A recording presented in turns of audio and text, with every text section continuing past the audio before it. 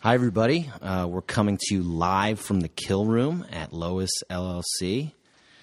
And this is the latest episode of the Third Fridays podcast. My name is Christian Cisan, and I want to thank everybody for continuing to come back.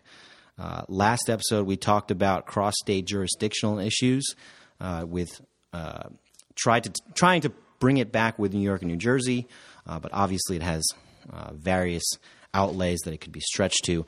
Today we're going to talk a little bit about contractors, staffing agencies, and waivers. It's going to get a little nerdy up in here, so please do not turn off the podcast. Today's guest is a good friend of mine. His name is Chris Major, and I welcome him to the program. How are you doing today, Chris? How's it going, Christian? Thanks for having me. All right, so what we're going to do today is talk about a case that is going to come before the New Jersey Supreme Court. So, Chris, why don't you give us a little background and get us started? Right. So the case here is, I hope I'm pronouncing this correctly, Vitale versus, I'm going to say that's Shearing Plow Corporation. The way I sort of got implicated in discussing this case is I'm Lois Law Firm's Section 40 reimbursement guy. And well, you're more than that to us, Chris. Come on. well, that's allegedly my primary role. And so the case makes a very sort of tertiary glancing mention of Section 40, and suddenly it ended up in my lap as a result, but we'll get to that. So I just wanted to, as with any case, we'll start with just a brief recitation of the facts in this one. Basically, the plaintiff, Philip Vitale, who we'll just call the plaintiff from here on out, was a security guard employed by Allied Barton Security Services, LLC. We'll just call them Allied. Allied contracted to provide security services at Defendant Shearing Plow Corporation, who we'll just call Defendant. And at the commencement of the plaintiff's employment, and as a condition to it, he was required to execute a disclaimer waiving his right to sue any of Allied's customers for, quote-unquote, injuries which are covered under the workers' compensation statutes. While he was working at one of the defendant's facilities, he tripped over bag of salt on the stairwell and sustained injury. He then filed a personal injury suit against the defendant, contrary to the waiver he had executed with his employer. He had received workers' compensation benefits from Allied Barton. At trial, the jury found that defendant's negligence caused the plaintiff's injuries, gave him $900,000 in damages. Yikes, $900K, huh? Yeah, which is definitely more than he was probably going to get just under strict workers' comp. And it's absolutely more than he probably deserved. So, basically, the defendant moved for summary judgment on the basis that the disclaimer was valid and enforceable, and they lost on that motion. They appealed that decision. So I think the best place to begin with the analysis of what went on in this case is to look at the language of the waiver itself. And I'm just going to cite the pertinent portion of the disclaimer. As a result, and in consideration of Allied offering me employment, I hereby waive and forever release any and all rights I may have to make a claim or commence a lawsuit or recover damages or losses from or against any customer and the employees of any customer of Allied Security to which I may be assigned arising from or related to injuries, and this I thought was important, which are covered under the workers' compensation statutes. Okay, so let's stop there. Let's back up the legal jargon and make it understandable to everybody here, right? We have Allied, and they are typically, during the course of their business, going to make contracts with third-party entities, right? Right. And Allied is going to have employees that are going to be involved in the carrying out of services of those contracts with the third-party entities. Yes, and something Christian and I are going to get into a little later is there's actually a different issue going on here, which is the context of temp agencies and hiring companies and workers' compensation in that realm, but we'll get to that. Okay, so we have the waiver, right? And we have a situation where obviously the petitioner or the plaintiff in this case is kind of foregoing that waiver, right? Because he's filing suit against the customer or someone involved with the customer, right? Right. Okay. Now, the summary judgment motion brought forth by the defendants was not granted. Yes. And it went before the appellate division in New Jersey. What did that court find? So ultimately, through typically very long and flowery legal jargon, they arrive at the point that it's violative against public policy, the waiver as it's written, and as it operates. So there's a number of reasons how they get there. One thing that I thought was interesting is that they mentioned this waiver of the right to sue under Section 40. Section 40 involves actions against third parties. Perfect example, car accident, just a person outside of work. The person driving obviously gets workers' compensation, like they're a FedEx delivery driver or something. In addition to getting workers' comp for getting hurt while on the job while driving, there's obviously just your usual motor vehicle negligence suit that accompanies that. So Section 40 gives the workers' compensation carrier or respondent, however you want to phrase it, a right to reimbursement against anything that the worker recovers in a third-party civil suit. So what's interesting is that they mention that this waiver of the right to sue under Section 40 is violative against public policy, but then they don't go into Section 40 at all. That discussion is not particularly fleshed out here. So they talk about the waiver language. They say that the fact that it's a condition of employment signing this waiver makes it a sort of contract of adhesion, which basically stems from the concept that, these parties are in disparate bargaining positions. Right. I believe the law school explanation of that is the take it or leave it kind of contract, which in and of itself is a debate, right? I mean, you have two parties who are not forced to enter into the contract, yet contracts of adhesion are not looked upon as favorable by any court, really. Right, and I actually, not to get too far down this road, I actually kind of take issue with that. Let's get on the soapbox, Chris. Let's do it.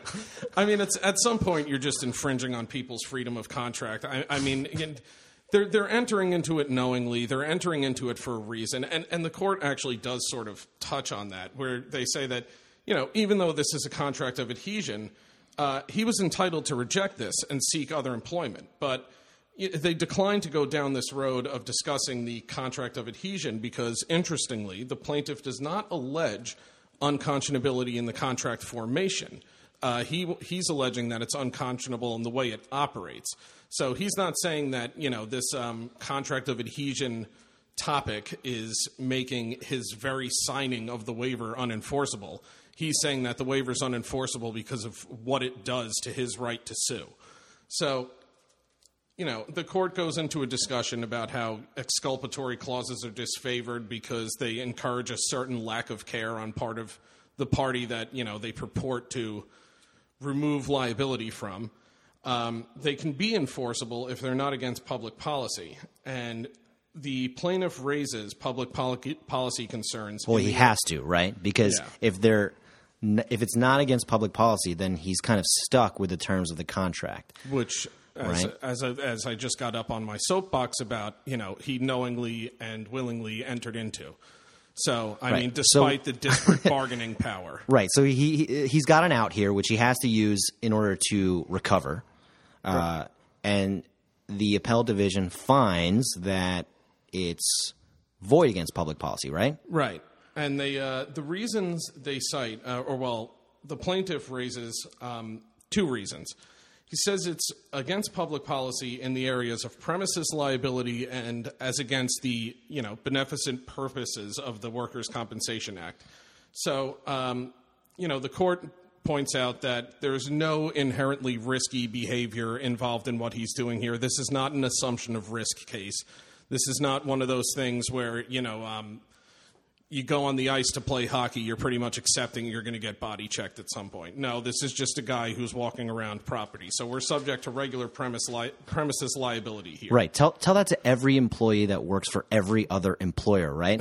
Everything that they encounter in their job is an assumption of the risk of taking that job. But again, now I'm getting on my soapbox, but we have an appellate division ruling, and if it's void against public policy, the Supreme Court could have just let it stand, right? I mean, why even decide to hear this case at all if there is an option for them to just deny certification? Yeah, and this was something you and I had actually discussed somewhat at length. It's interesting that they granted certification on this, right? Because you wouldn't think that public policy is sort of a hairy area in which to make law. Right. Give a mouse a cookie, and then he's going to ask for a glass of milk. Right.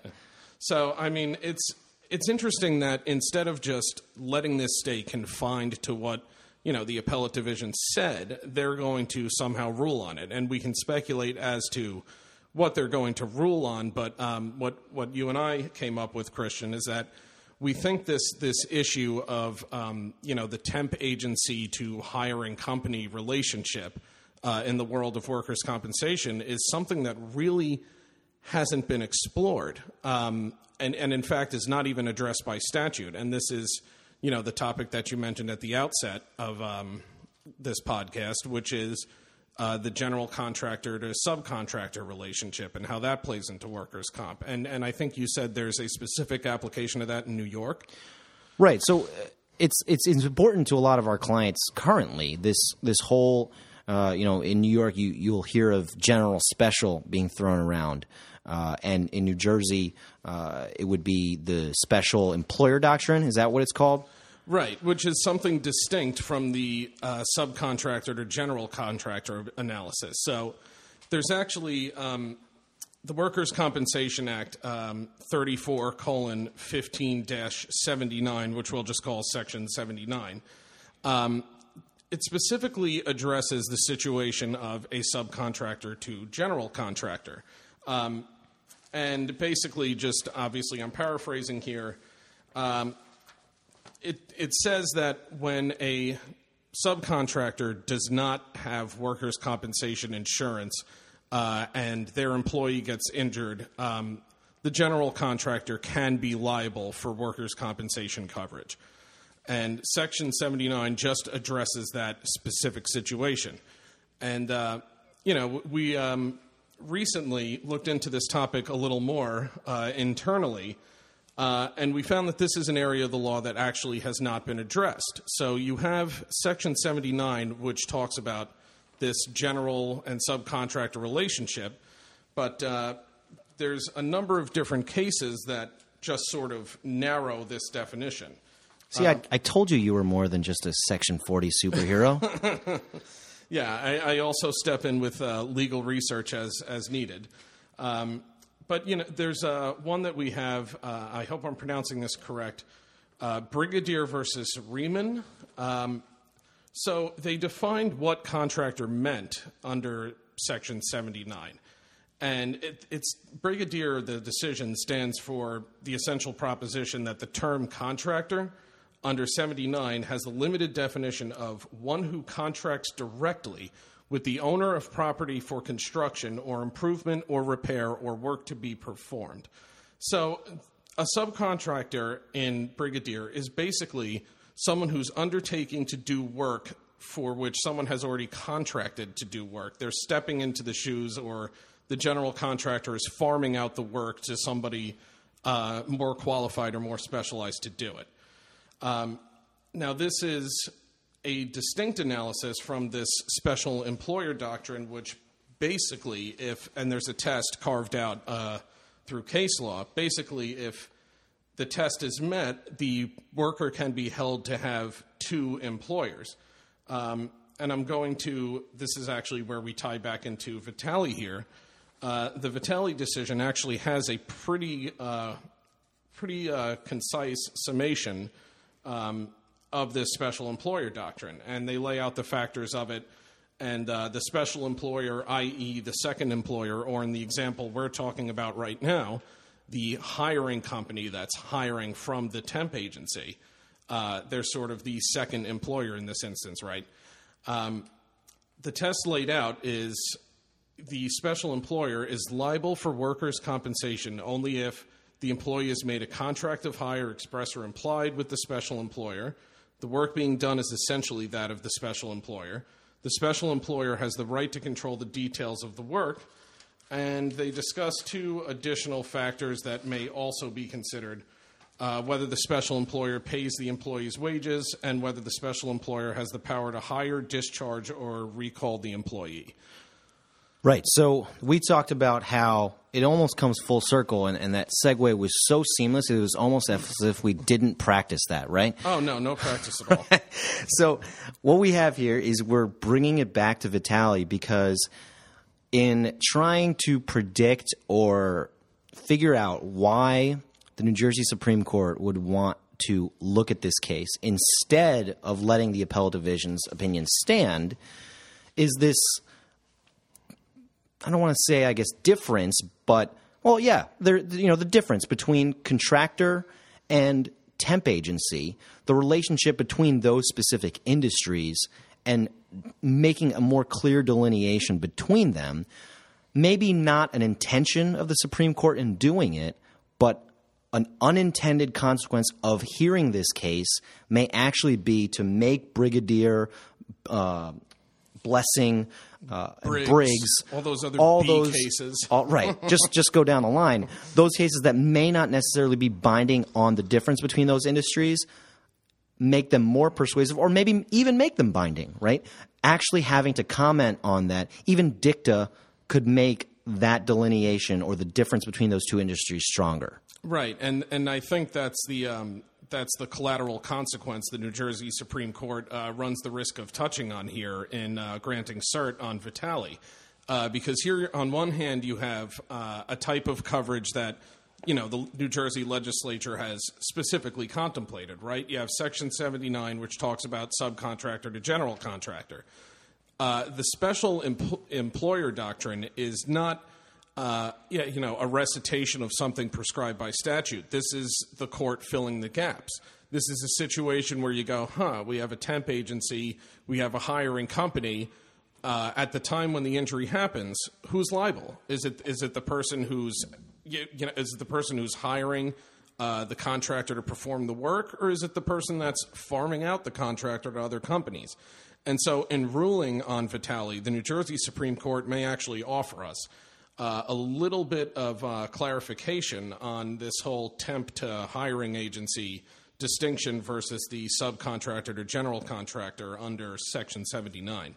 And actually, while we wait for that, right, because it's not like it's coming down the pipeline tomorrow, what I like about this type of case is it actually forces us to get our hands dirty. We have to actually do the digging and figuring out what type of relationship clients have with their customers, what type of relationship is born out of that relationship that involves the petitioner or the claimant, and how those kind of react with each other to kind of form the basis of a defense. And I think, you talked about that test in New Jersey. New York started to go along with that test. More recently, they're focusing on who has the ability to direct and control that employee. It kind of makes it easier for the courts to make a decision on general special. But it's kind of this whole topic is actually something that we enjoy because we can actually go in there, really provide value in figuring out where the case stands before it goes to trial, as opposed to, your more commonplace accept or deny case based on whether the accident happened, right? Right, and in the context of defending against, possibly meritless workers' compensation claims, this general or special employer doctrine could represent something of an all-or-nothing proposition in the sense that, if this hiring company is not a special employer under the test, well, I mean, in New Jersey, what the appellate division is seeming to say in Vitale and what they've carved out in other cases is that if you don't qualify as a special employer, you're not liable for compensation. And what's interesting is how the context of if the temp agency is uninsured, like Section 79 contemplates for subcontractors, then what happens? Then what happens if the hiring company does not qualify as a special employer or the temp agency just happens to lack insurance as contemplated by Section 79, but as we've established, Section 79 only addresses general and subcontractors very specifically in a very specific situation. Okay. So a lot of information there to digest. So what we have now is Vitale coming up to the Supreme Court. If you had to guess, right? You know, we usually play guess the outcome here. It's not really relevant to this particular episode, but I kind of want to make a game out of this because, sure, who loves games, right? Me. What is the Supreme Court going to say about Vitale? So this is an interesting one. It's kind of tough to forecast, right? Because on the one hand, you have this sort of hairy issue of public policy, which, as we've seen before, state Supreme Courts are hesitant to dive into for obvious reasons of making law based on, this doesn't feel right, essentially. But on the other hand, if you're not going to rule on the entire public policy decision or discussion, which is basically the entire basis for the Vitale appellate division's decision, why are you granting cert? So it's interesting because I think they're going to take a cop-out and just sort of say, we agree that, you can't waive liability via these third-party waivers ahead of time as a condition of employment because you don't know what you're waiving. That's one discussion they go into is that, when the plaintiff is signing this waiver, it's protecting an as-yet unidentified third party, right? And in that sense, Allied's customers are third-party beneficiaries of this contract. And, they don't even exist yet. They're as-yet unknown. So first of all, the employee has no idea what they're waiving. They don't know the situation that could arise in the future. So there's the public policy concern there. Secondly, you can't waive under any circumstances, we're workers' compensation attorneys. Feel free to correct me if I'm wrong on this, Christian, but I don't believe you can contract around intentional or reckless conduct under any circumstances. Right. I don't even think that's just a workers' comp thing. Yeah. So, I mean, there's this issue that I actually found kind of interesting, but, as we've established, that's because I'm a nerd. Me too. It's okay. Good company. So they talk about how you can't waive liability for the intentional or reckless conduct. And, what the defendant seeks to argue is that since the waiver addresses claims covered by the workers' compensation, it specifically says any claims that would be covered by workers' compensation. And the Workers' Compensation Act in New Jersey excludes claims for intentional conduct. Well, then this waiver is in accordance with the Workers' Compensation Act. It's not permitting intentional reckless conduct and beyond what, the Workers' Compensation Act forbids. And the court struck down that argument, saying the definition of intentional and reckless conduct for purposes of the Workers' Compensation Act is way narrower. I mean, it's got to be this situation where I think the language they use is substantial certainty of bodily injury or death. I mean, it's essentially got to be an employer sending their employee to like a known death sentence. And so the context of tort, intentional and reckless conduct, as most of the world knows it, is broader. And if you can have a situation where this waiver claims to waive intentional and reckless conduct and waive stuff beyond the Workers' Compensation Act, even if it says, well, this only applies to injuries that would be covered by workers' compensation. So you might even say in the wrong hands it encourages intentional and reckless conduct. Oh, yeah. Or we want to be really dramatic about it. Well, it's funny that you say that because as the Vitale court repeatedly makes the point, these waivers encourage a quote-unquote certain lack of care, as if people are going to, start laying barbed wire on the floor in the dark for contractors on their property. It's just a simple prank. Get over it, dude. Yeah, we do that here all the time. So, to circle back to the question, which, again, I went off on another tangent, I do think they take the cop-out approach. I do think they say, we agree with the analysis. I mean, tort, intentional, and reckless conduct is broader than workers' comp, intentional, and reckless conduct. And you can't waive that, even if you try to tie it into the scope of workers' comp. And you can't, you can't waive injuries that aren't, you have no idea what they could be based on this whole premises liability argument. I think they say, we agree with this analysis. The reason, and again, I'm just speculating, that they may have granted cert is because, as you and I have established over the course of this podcast, this is a relatively unsettled area of law.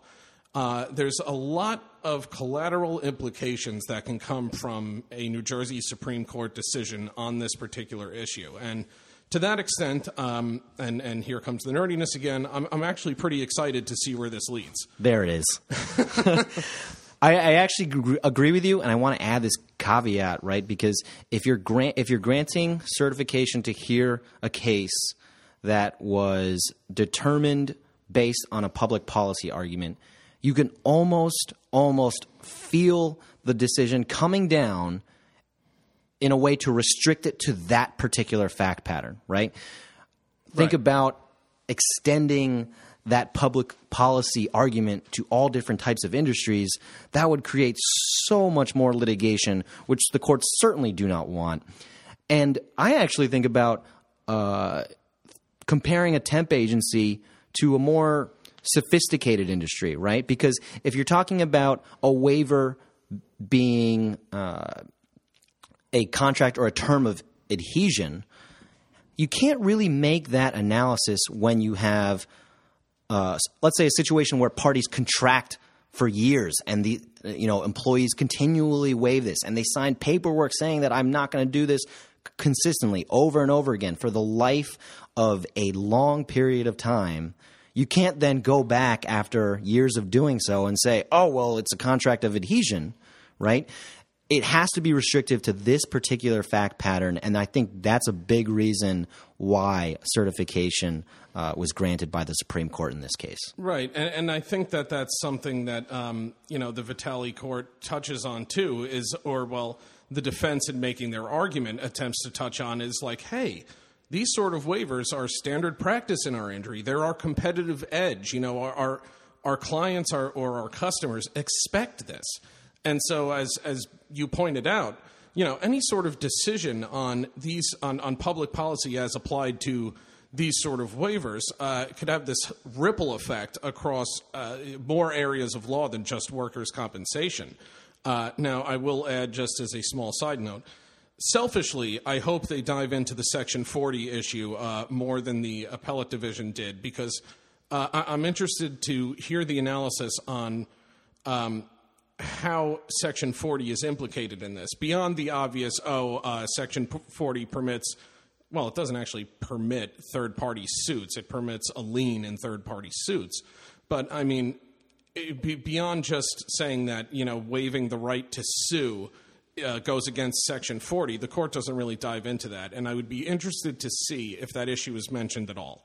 Okay, so do you hear that, fellow Lois LLC employees? When you see Chris hovering over the next couple issues of the Law Journal, just let him be, right? Let him read and delve into this.